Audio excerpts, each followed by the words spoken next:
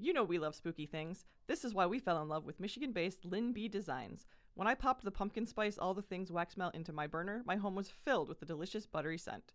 Plus, there's the wide variety of gorgeous nail polishes with themes like Hocus Pocus and Pleasant Peninsula. All products are vegan and cruelty-free, and you can find monthly sales on Facebook and Instagram at Lynn B Designs. Head to lynbdesigns.store today. Again, that's LYNBdesigns.store. We love them. We love you. It's great nail polish. It's the best I've ever used. Thanks.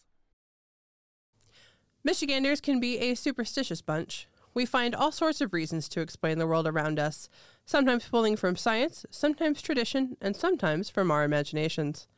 What happens when we can't readily explain our experiences? And what happens when a ghost story gets out of hand? Do these legends stem entirely from fantasy? Or are people seeing things no one can truly explain? I'm Krista K. Coburn. And I'm Kay Gray. Welcome to Haunted Mitten.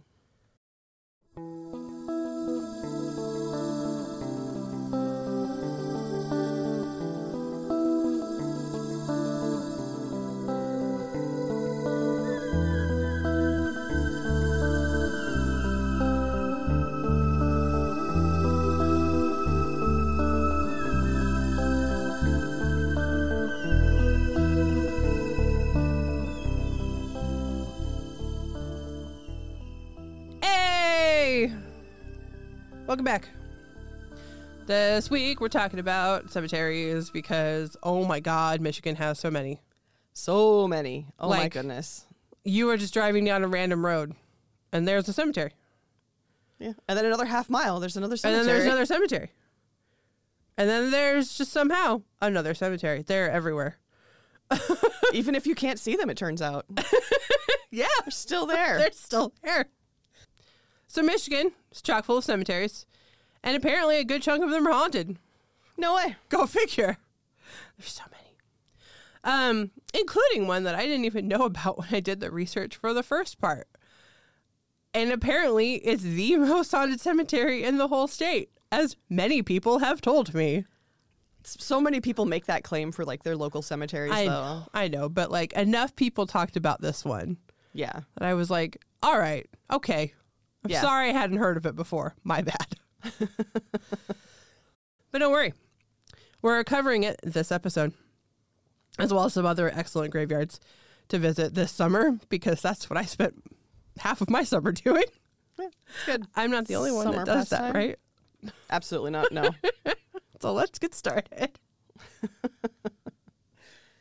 Elmwood Cemetery is the oldest continually operated non-denominational cemetery in the state.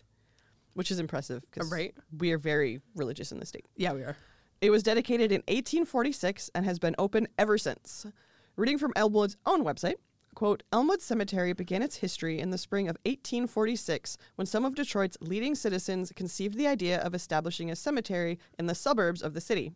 For the sum of $1,850, they purchased 42 acres from what was originally the George Hunt Farm in the township of Hamtramck and renamed the property Elmwood Cemetery, end quote. It should be noticed this was also Michigan's first fully integrated cemetery. All were welcome, regardless of race or religion, which, remember, this is 1846. Yeah, so this is incredible. Yeah.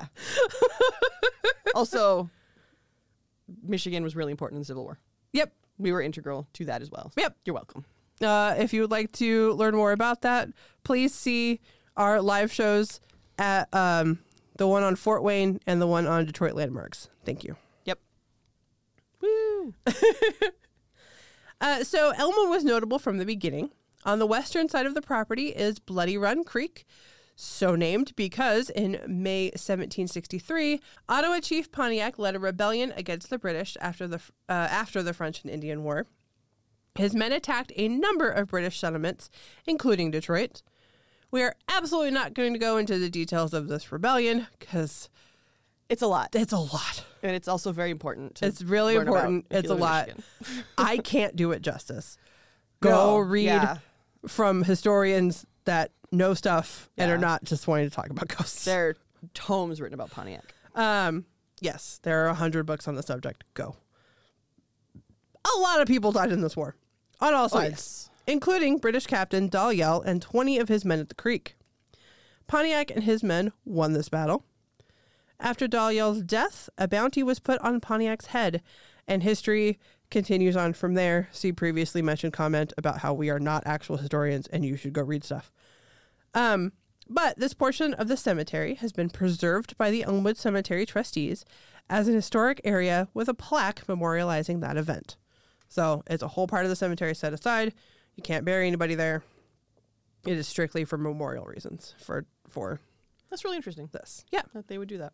Very cool. It's surprising and yet not. I'm like, oh, I didn't realize that you would bother because so many other places in this state didn't, I guess.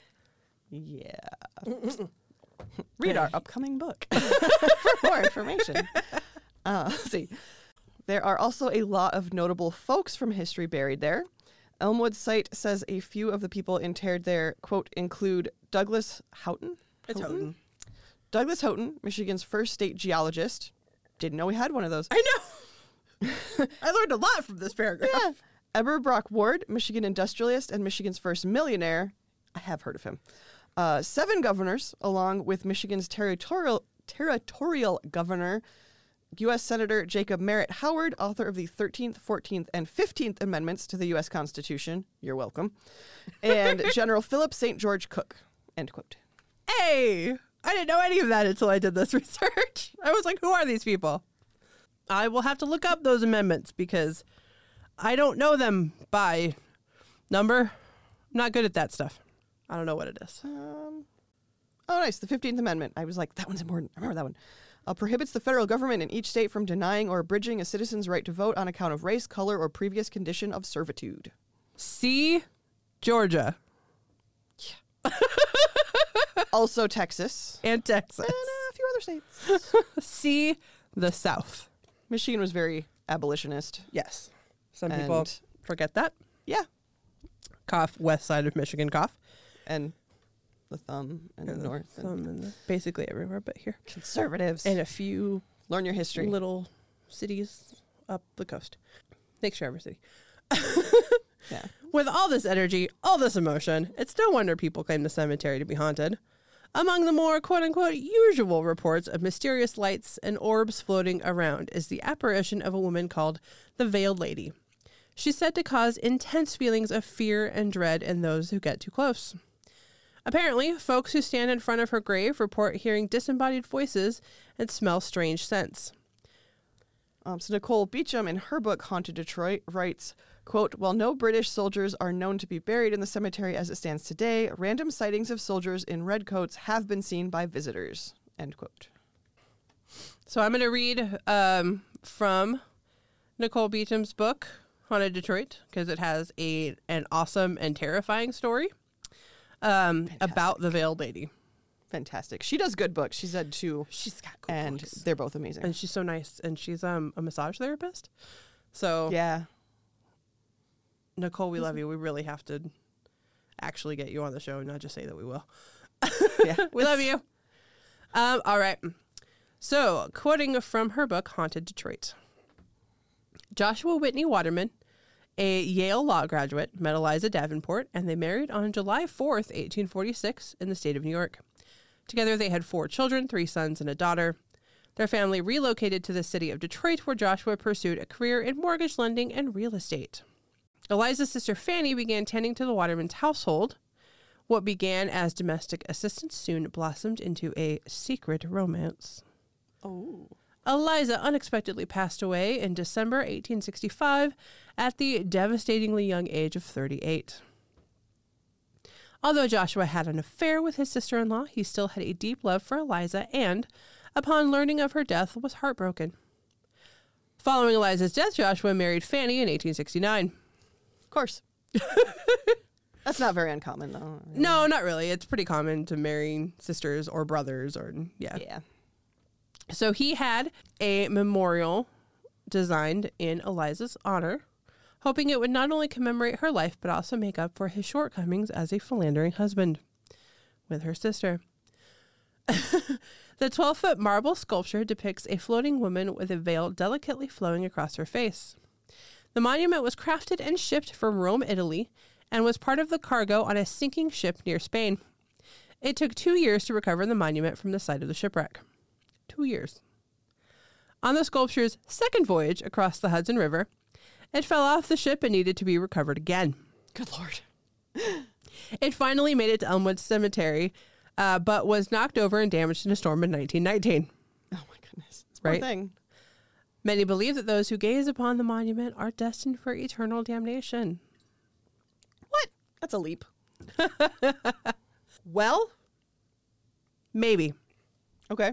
A young married couple, the Wrights, were visiting a gravesite at the cemetery on a crisp fall day in 1998 and decided to check out some of the other headstones. They came upon the Veiled Lady Monument, and Stacy Wright commented on how beautiful it was, reaching out to run her fingers across the detailed bas-relief. As they continued to meander around the cemetery looking at the various names and dates on the grave markers, Stacy began hearing the crunching of leaves and twigs behind her. Stopping for a moment to see if the sound continued, she felt a light tickle on the back of her neck. Thinking it was a bug, she raised her hand to brush it away, but nothing was there. A second later, it felt as if a finger had swept across her neck, and it instantly gave her goosebumps. She turned to her husband and asked him if they could leave, relaying her experience. The couple got into their car and were heading toward the exit when Stacy slammed hard on the brakes and screamed. "What's going on?" her husband shouted. "I saw her in the back seat." Stacy choked out her words breathlessly. "Who? You saw who?" Stacy's husband whisked around in the passenger seat but saw no one. A few weeks after returning home, Stacy began having regular nightmares about her cemetery visit, always seeing the veiled figure prior to waking up. After multiple nightmares, the veil started slipping off from the side of the figure's face, revealing decomposed and peeling skin. Ugh. So this led to Stacy staying awake throughout the night, resulting in severe exhaustion. Yeah. She stopped showering, picked at her food, and was unable to carry out normal daily tasks. Yeah. Lack of sleep will do that to you. Absolutely. Always just try to get as much sleep as you can because holy crap, the human body cannot live without it. Stacy was passed out from exhaustion on the couch and was awakened by a drastic drop in temperature. It didn't initially alarm her until she exhaled and saw a misty cloud in her breath. Fully opening her weary eyes, she glanced around the room, fixing her gaze on the silhouette of a female figure in white with a veil standing in front of the basement door adjacent to the living room. The figure's gnarled and decayed fingers hung limply against her tattered, lacy white dress. Stacy discreetly backed further into the couch. She was scared stiff, and the figure proceeded to slowly tilt her head in Stacy's direction. When Stacy let out a yelp, the entity transported from nearby the basement door to a crouch in a matter of seconds. As the figure savagely lunged for Stacy, Stacy threw up her arms to cover her face and head, which left her with several lacerations on her arms. The figure turned and walked away from her and walked straight through the basement door, leaving behind a sickening odor of rotting flesh that permeated the room. Weird. After months of waking up to the putrid smell of rotting flesh, an inability to keep warm, and discovering painful, bloody claw marks that marred her pale complexion whenever she was home alone, Stacy finally reached the breaking point. That took a long time. Yeah, I would have done something much sooner than that. Much sooner than this. She felt as though she was being traumatized relentlessly by this figure, and her health continued to decline. This ultimately resulted in her losing her job, her marriage, and her sanity. Eventually, she had a nervous breakdown and admitted herself to a mental health facility. Upon release several months later, she returned to her childhood home to live with her mother. So after a time of living with her mother, Stacy was getting a lot better. She told her mother that she was going to take a shower. Her mother was worried about her being alone, but Stacy reassured her, said it's just a shower. I'll be right back, I promise. Mm-hmm. Stacy went straight to the bathroom to run herself a shower. She was relishing in how great the steaming water felt as it cascaded down her sore body when she heard a door close in the distance. Thinking it was her mom, Stacy called out, "Geez, that did not take long, Mom." But no response came. "Hey, Mom?" Stacy called out inquisitively. Still, there was no answer. From behind the semi-translucent shower curtain, Stacy could see a silhouette of a woman in white standing in the doorway to the bathroom. Stacy staggered back, frightened, as far as she could against the back wall of the shower, and held her hand over her mouth to muffle the uncontrollable sobbing that came without warning.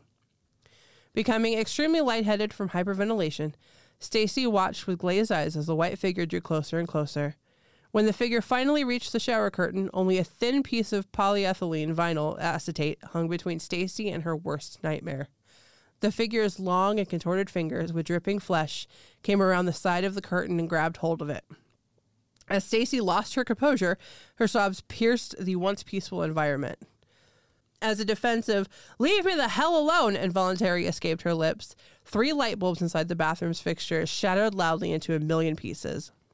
As the room went dark, it was filled with the malodorous scent of death. Instinctively, Stacy grabbed the rod holding the shower curtain and swung it through the air several times before eventually dropping to her knees and covering herself with the shower curtain as she wailed in complete and utter hysteria. Her mom returned home not long after, finding her daughter in an extremely vulnerable and fragile emotional state.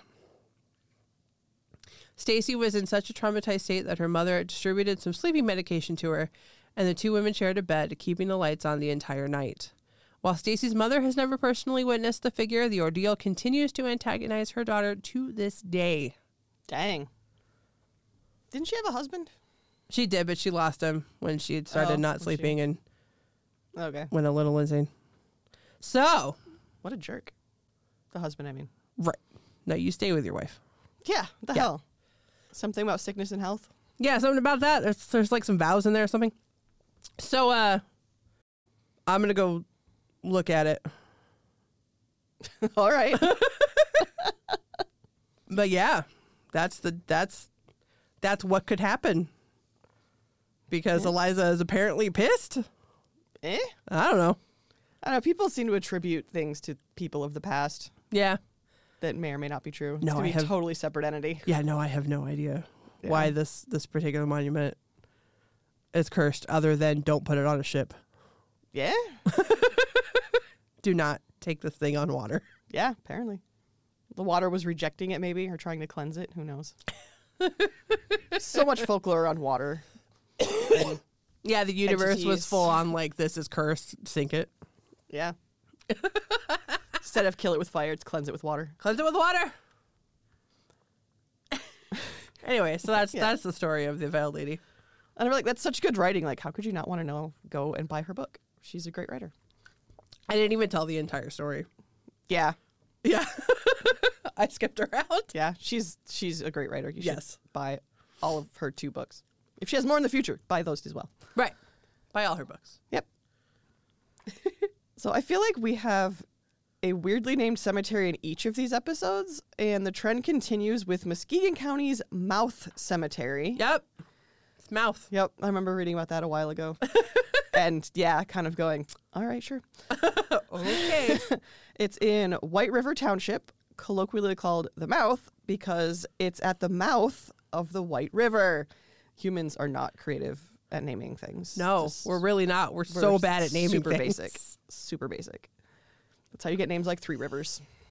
And even like Kalamazoo means like where the water boils or something. Like it's a descriptive name, just not in English. That's all we know how to do is either name things after people. Yep. Which could be super boring. Or, yeah, just like, I don't know, there was a big rock here, so we're going to call it Big Rock. I once saw Bad Axe here. I'm going to call it Bad Axe. Yeah. Yeah, things like that. It's great. It's great. I'm having a lot of fun with it in the fantasy novel I'm writing because I'm naming things like this, and it's great. You're just being true to humanity is what you're doing. It's really.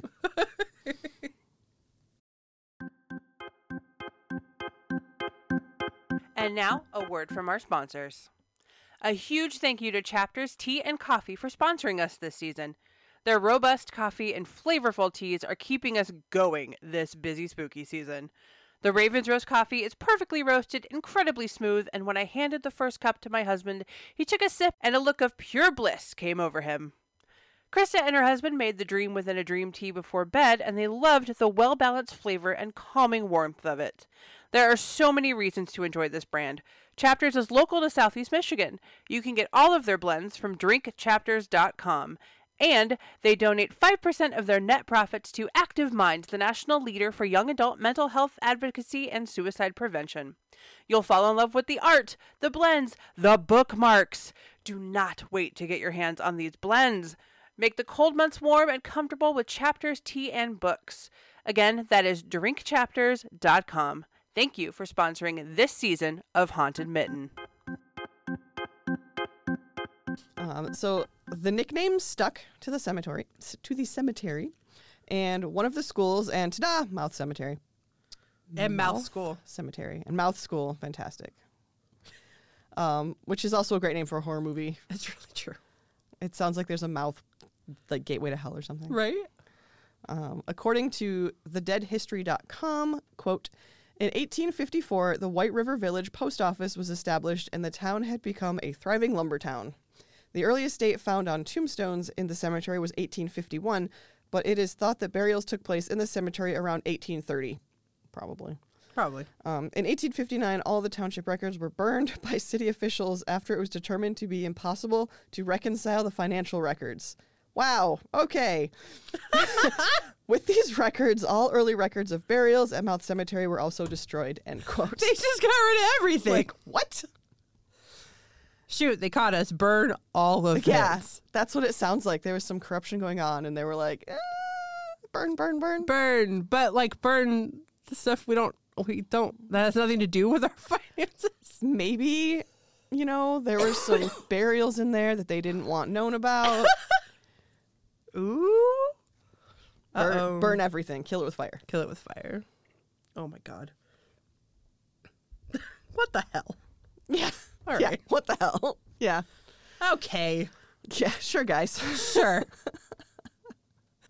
There are also local legends and apparently some historical record of the White River having been an indigenous village pre-1700. Sometime in the mid-1600s, the village was massacred by another, and of course, some of their remains lay in the same place as the cemetery today. Who knows, man? We're also talking about a lot of massacres this season. Yeah, we are. That's Oh, wow. true. Yeah. 'Cause there were, especially the Mitten part of Michigan, but also the UP. Like, there were so many, like, overlapping tribal areas. Like, they were just... And disputes. There were and just, so many skirmishes between the Great Lakes tribes in this area. Yeah. Oh, my God. You guys wait till we get to Mackinac Island. Yeah. I mean, this was prime not real good. estate. I don't blame them. I know. It is. It's real nice here. And then Right. and it just continued with the Europeans also squabbling over this Right. area. With Yes. the British, the Americans, the French. Yep. Yeah. Yep. Prime real estate. Just Everybody knew it. Just a lot of massacres. Yeah. Yeah. There is at least one newspaper clipping describing the horrific event. And I do love when there's proof, especially when it comes to stories of indigenous folk. Yeah. And even when it describes a truly terrible massacre. Yay. All that to say, it kind of makes sense that folks would experience strange things in the cemetery. No way. There's a lot of history, very violent history, that happened in and around the area, and that could have left a whole lot of energy behind, as we've mentioned in... Like, I think countless episodes at this point. Yeah. With, like, Iroquois Point. Yeah. Huh. Iroquois bones. Place of Iroquois bones. Good God. Yeah. Thanks. So, yeah, all that, like we've said a lot on the podcast, the emotion, strife, suffering, rage, sorrow, just a lot of human feeling. Yep. So when we say that a lot has been reported here, we get why. There seems to be a girl in a white dress. It's always a lady in white, lurking Just around the about. cemetery.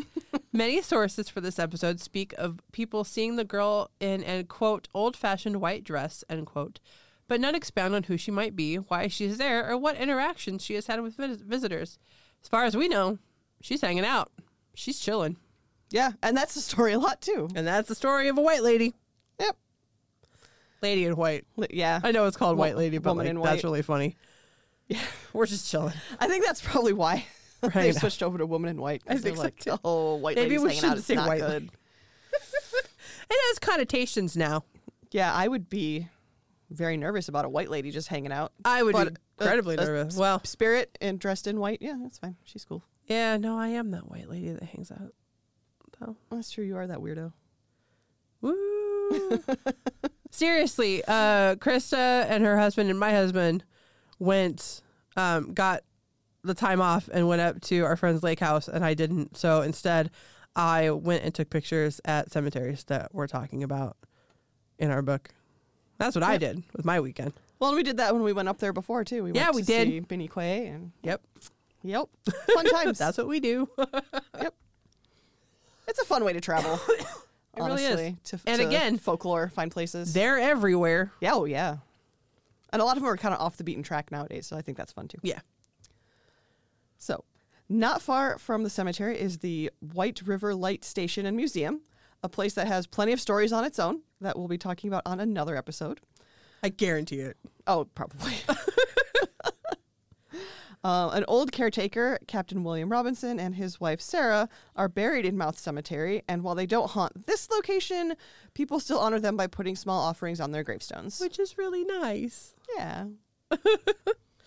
Strange mists have been seen floating over the graves, according to WFMK. There have been disembodied screams and crying. Batteries and electronic equipment have drained at an alarming pace. Figures show up in photos when there was no one in them at the time of shooting. The dead history says that folks have heard footsteps follow them throughout the graveyard, only to turn around and find no one was physically there. This place is wild. Yeah. We're going to talk about some wild places this season, too. We are.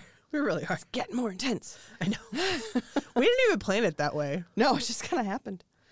And we couldn't talk about the cemetery without mentioning, is it Sadoni's I think it's chair? just Sadony. Okay. Sadony, I don't know. Something like that. Sidoni's chair. That sounds right. That sounds Which kind of English do I want to be? right. Or the devil chair. There you go. Just call it double chair. That's much easier to pronounce. Legend has it that a teenager sat in this chair, which used to be in the cemetery, maybe? Question mark? I mean, yeah. it's records are hard to find, and not just because they were burned. Yeah, this is an oddly specific thing. And we obviously have not been there, so Right. I don't know. It could still be there. Maybe not. Maybe it's at the house. I don't know. Yeah, could be in the museum.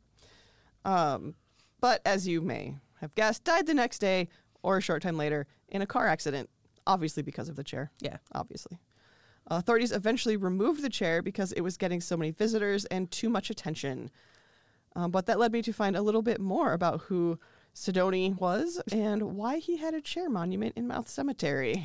Because that's not normal. No.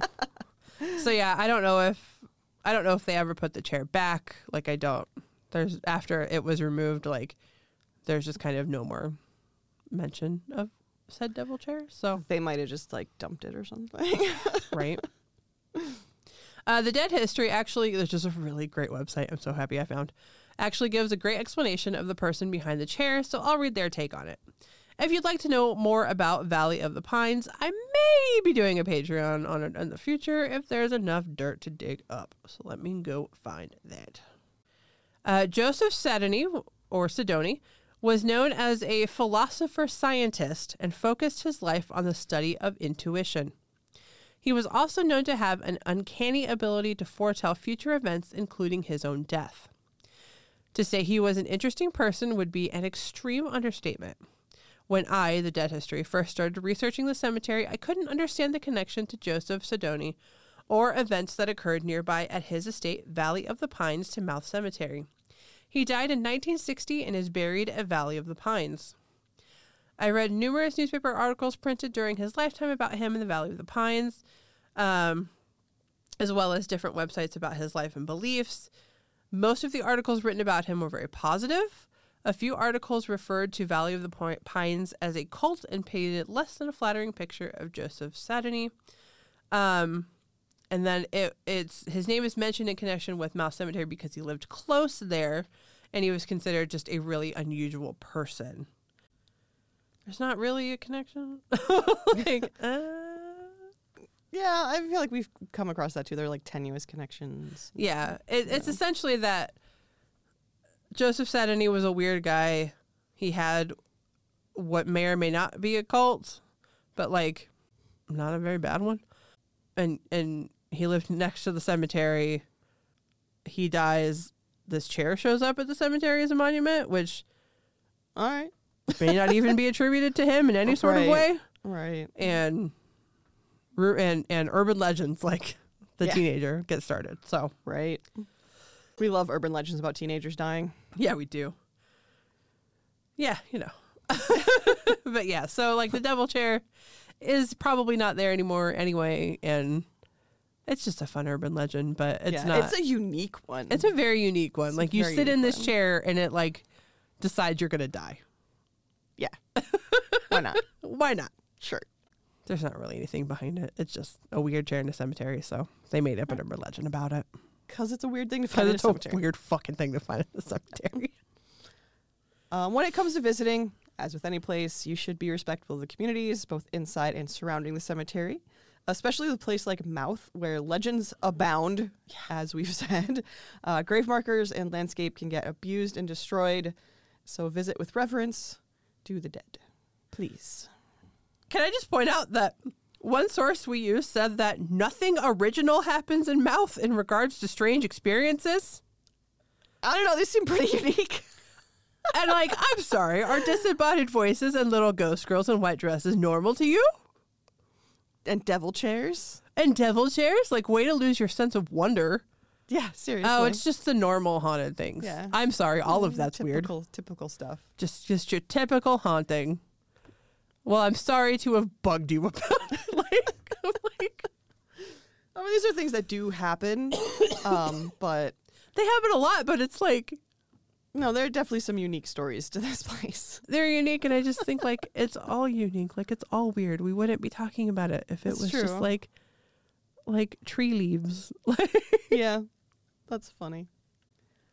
And now we travel all the way back across the state to Redford and Redford Cemetery. Wow. Amazing. That's named at Redford after the town.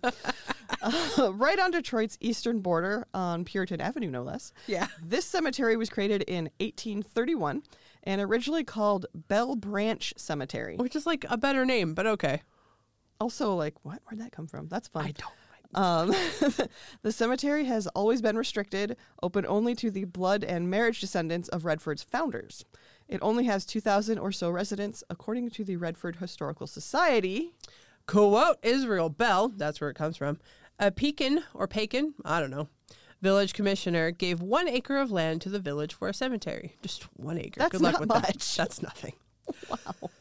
Originally called Bell Branch Cemetery after the river and the settlement founded by Bell in 1818, its name was changed to Redford Cemetery after Pakin's modern name, Redford Township. I also don't know why that changed.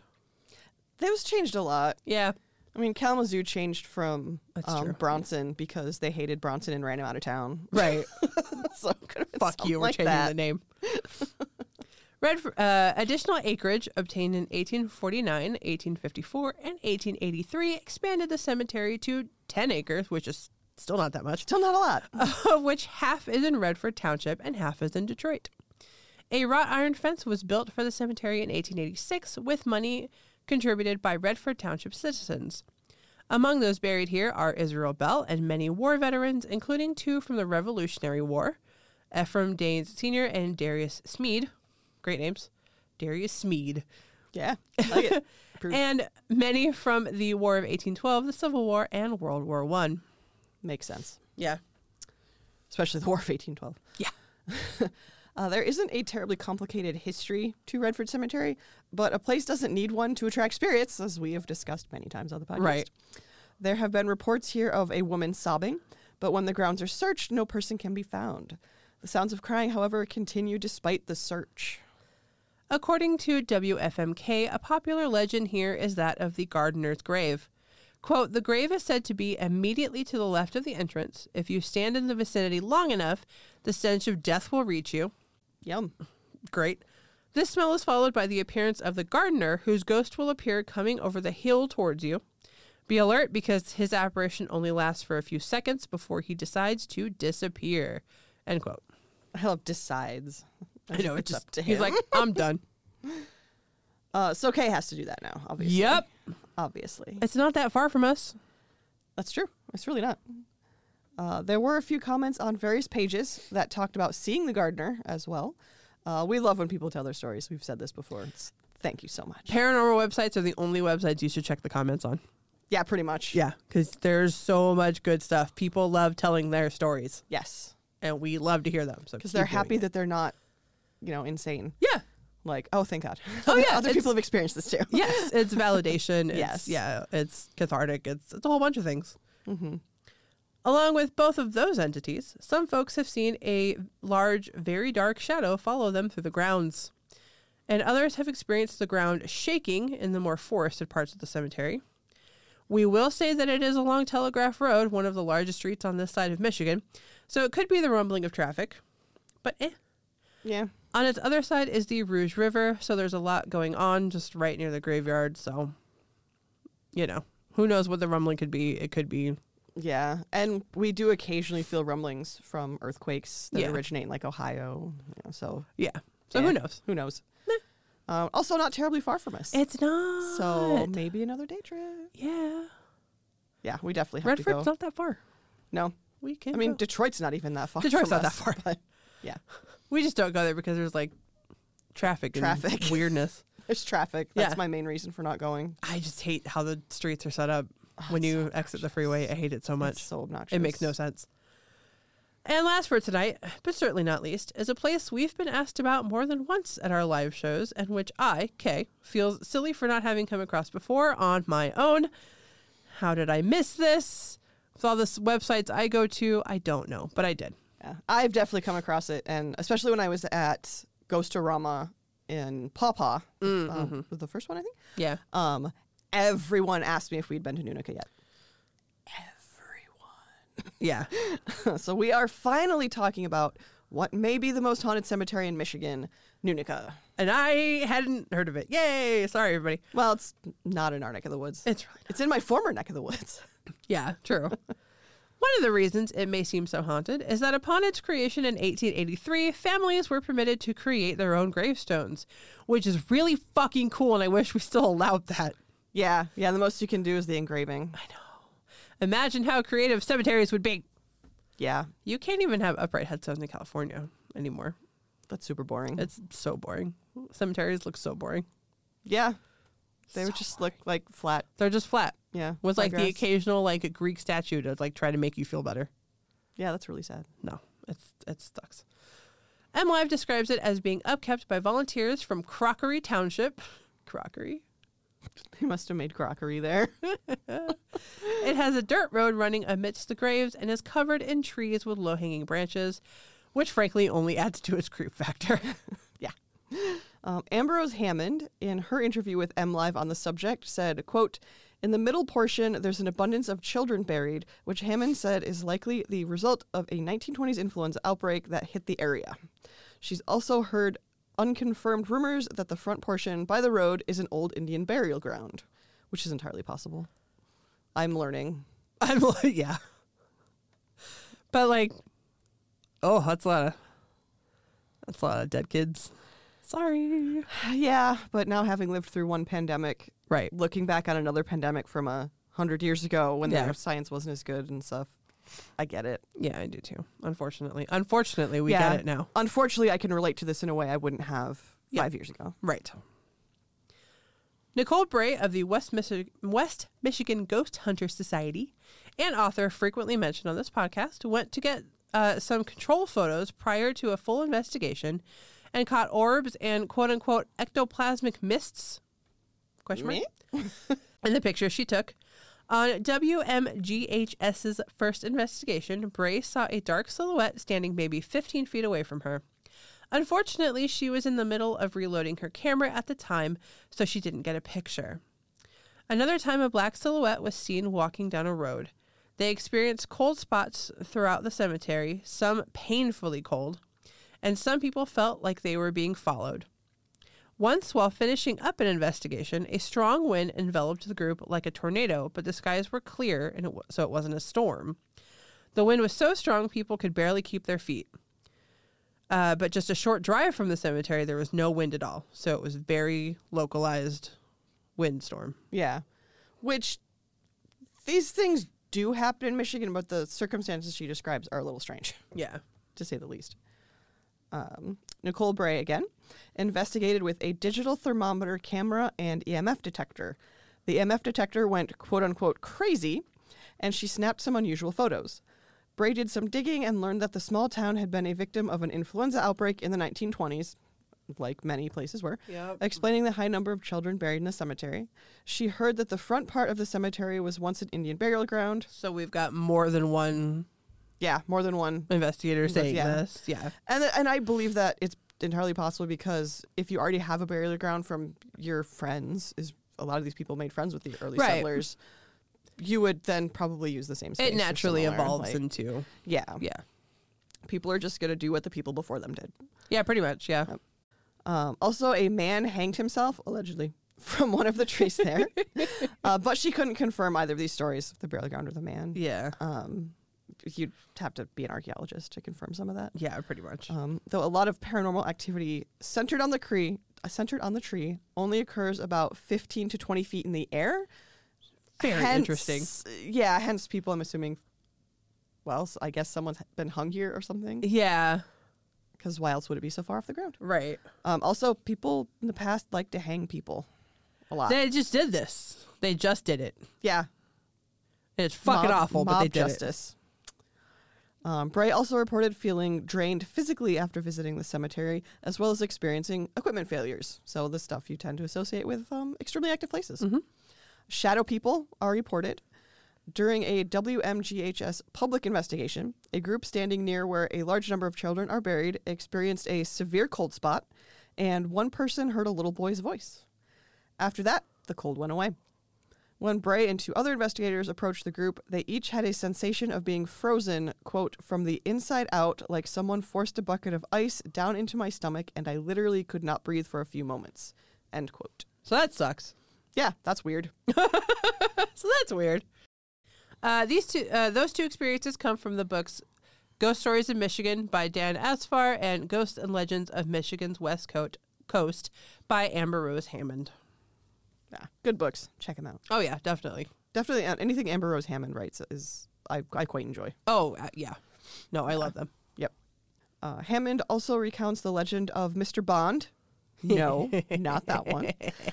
Near the grave of Civil War veteran Joel A. Bond, women have had their backsides touched and hair played with. We're getting back into familiar territory here. Yeah, we are. People assume his is the playful spirit, but no one really knows anything about his personality. It's just near his grave. Yep. Hauntedplaces.org says, quote, Joel A. Bond has been seen as an intelligent spirit and mostly watches from afar. Although despite Joel A. Bond being the main spirit known in the cemetery, orbs, odd readings, and general uneasiness makes it especially haunting, end quote. Fair enough. And we have, Do we have comments? We have comments. Woo!